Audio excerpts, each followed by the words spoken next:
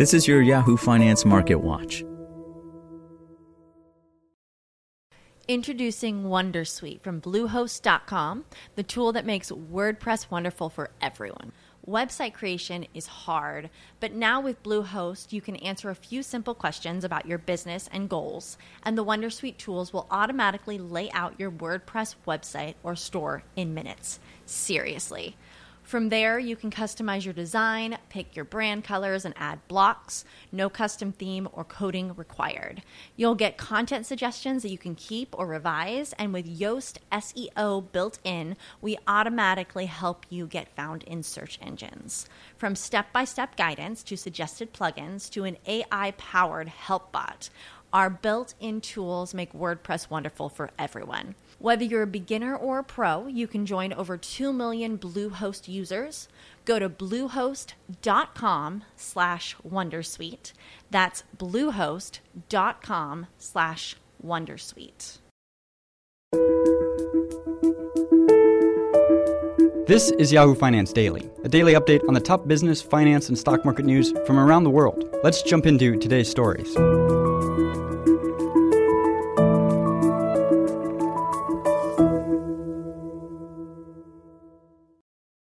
Stocks rose Wednesday afternoon as traders considered the Federal Reserve's latest monetary policy decision, in which the central bank hiked interest rates for the first time since 2018 in a move matching market expectations. The S&P 500, Dow, and NASDAQ rebounded in the final 30 minutes of trading after declining in the immediate aftermath of the Fed's latest policy decision released at 2 p.m. Eastern Time. Treasury yields built on earlier gains. The yield curve inverted at one point, as the yield on the shorter duration and more policy-sensitive 5-year note jumped above that on the 10-year note. Investors considered the Federal Reserve's latest monetary policy decision, which showed the first of what will likely be a series of interest rate hikes this year. The central bank raised rates by 25 basis points, with this hike coming in line with expectations. Stay ahead of the market. Prior to Wednesday, the benchmark interest rate had been kept near zero since mid-2020, with the central bank using low rates and a series of other monetary policy tools to keep financial conditions running smoothly amid the pandemic. The Fed last raised interest rates over 3 years ago. Fed Chair Jerome Powell had already told Congress in recent weeks that he would back a 25 basis point interest rate hike at the Fed's March meeting, beginning the process of tightening financial conditions to gradually bring down demand and inflation.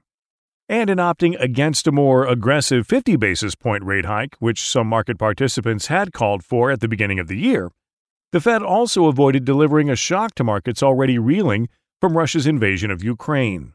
And importantly, in addition to offering a decision on raising rates, the Fed also released an updated summary of economic projections, or dot plot, showing what central bank officials are thinking for where interest rates and growth in the economy may be headed in the near term. The median member of the Federal Open Market Committee, or FOMC, anticipates the Fed will raise interest rates up to 6 more times this year, according to the dot plot. And this comes as the median member now expects core personal consumption expenditures, or PCE, or the Fed's preferred inflation gauge, excluding volatile food and energy prices, to end the year rising 4.1%, up sharply from a December projection of 2.7%.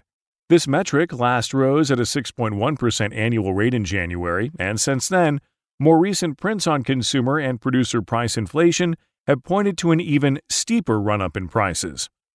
The major indexes held gains on Wednesday even after a new report on retail sales earlier in the morning showed a sharper-than-expected deceleration in consumer spending last month, with rising inflation beginning to curb some discretionary purchases. Elsewhere, developments on the Russia-Ukraine crisis appeared incrementally more positive. At least one Kremlin official reportedly struck an upbeat tone on discussions with Ukraine early Wednesday, helping provide a boost to stocks recently roiled by geopolitical turmoil.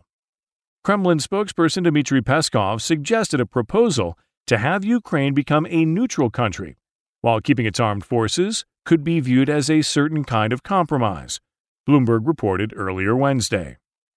Energy prices steadied after unwinding recent gains.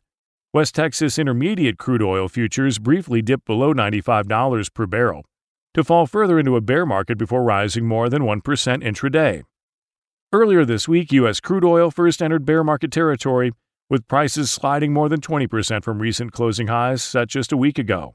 Brent crude, the international standard, hovered below $100 per barrel.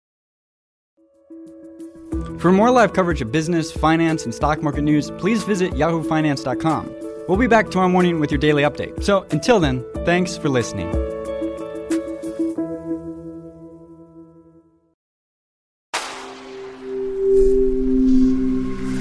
Spoken Layer. Traffic jams, tailgating, pile-ups. Ugh, the joys of driving. How could it get worse? The federal government wants to have a say in what you drive. That's right. The Biden administration's EPA is pushing mandates that would ban 2 out of every 3 vehicles on the road today. Don't let Washington become your backseat driver. Protect the freedom of driving your way.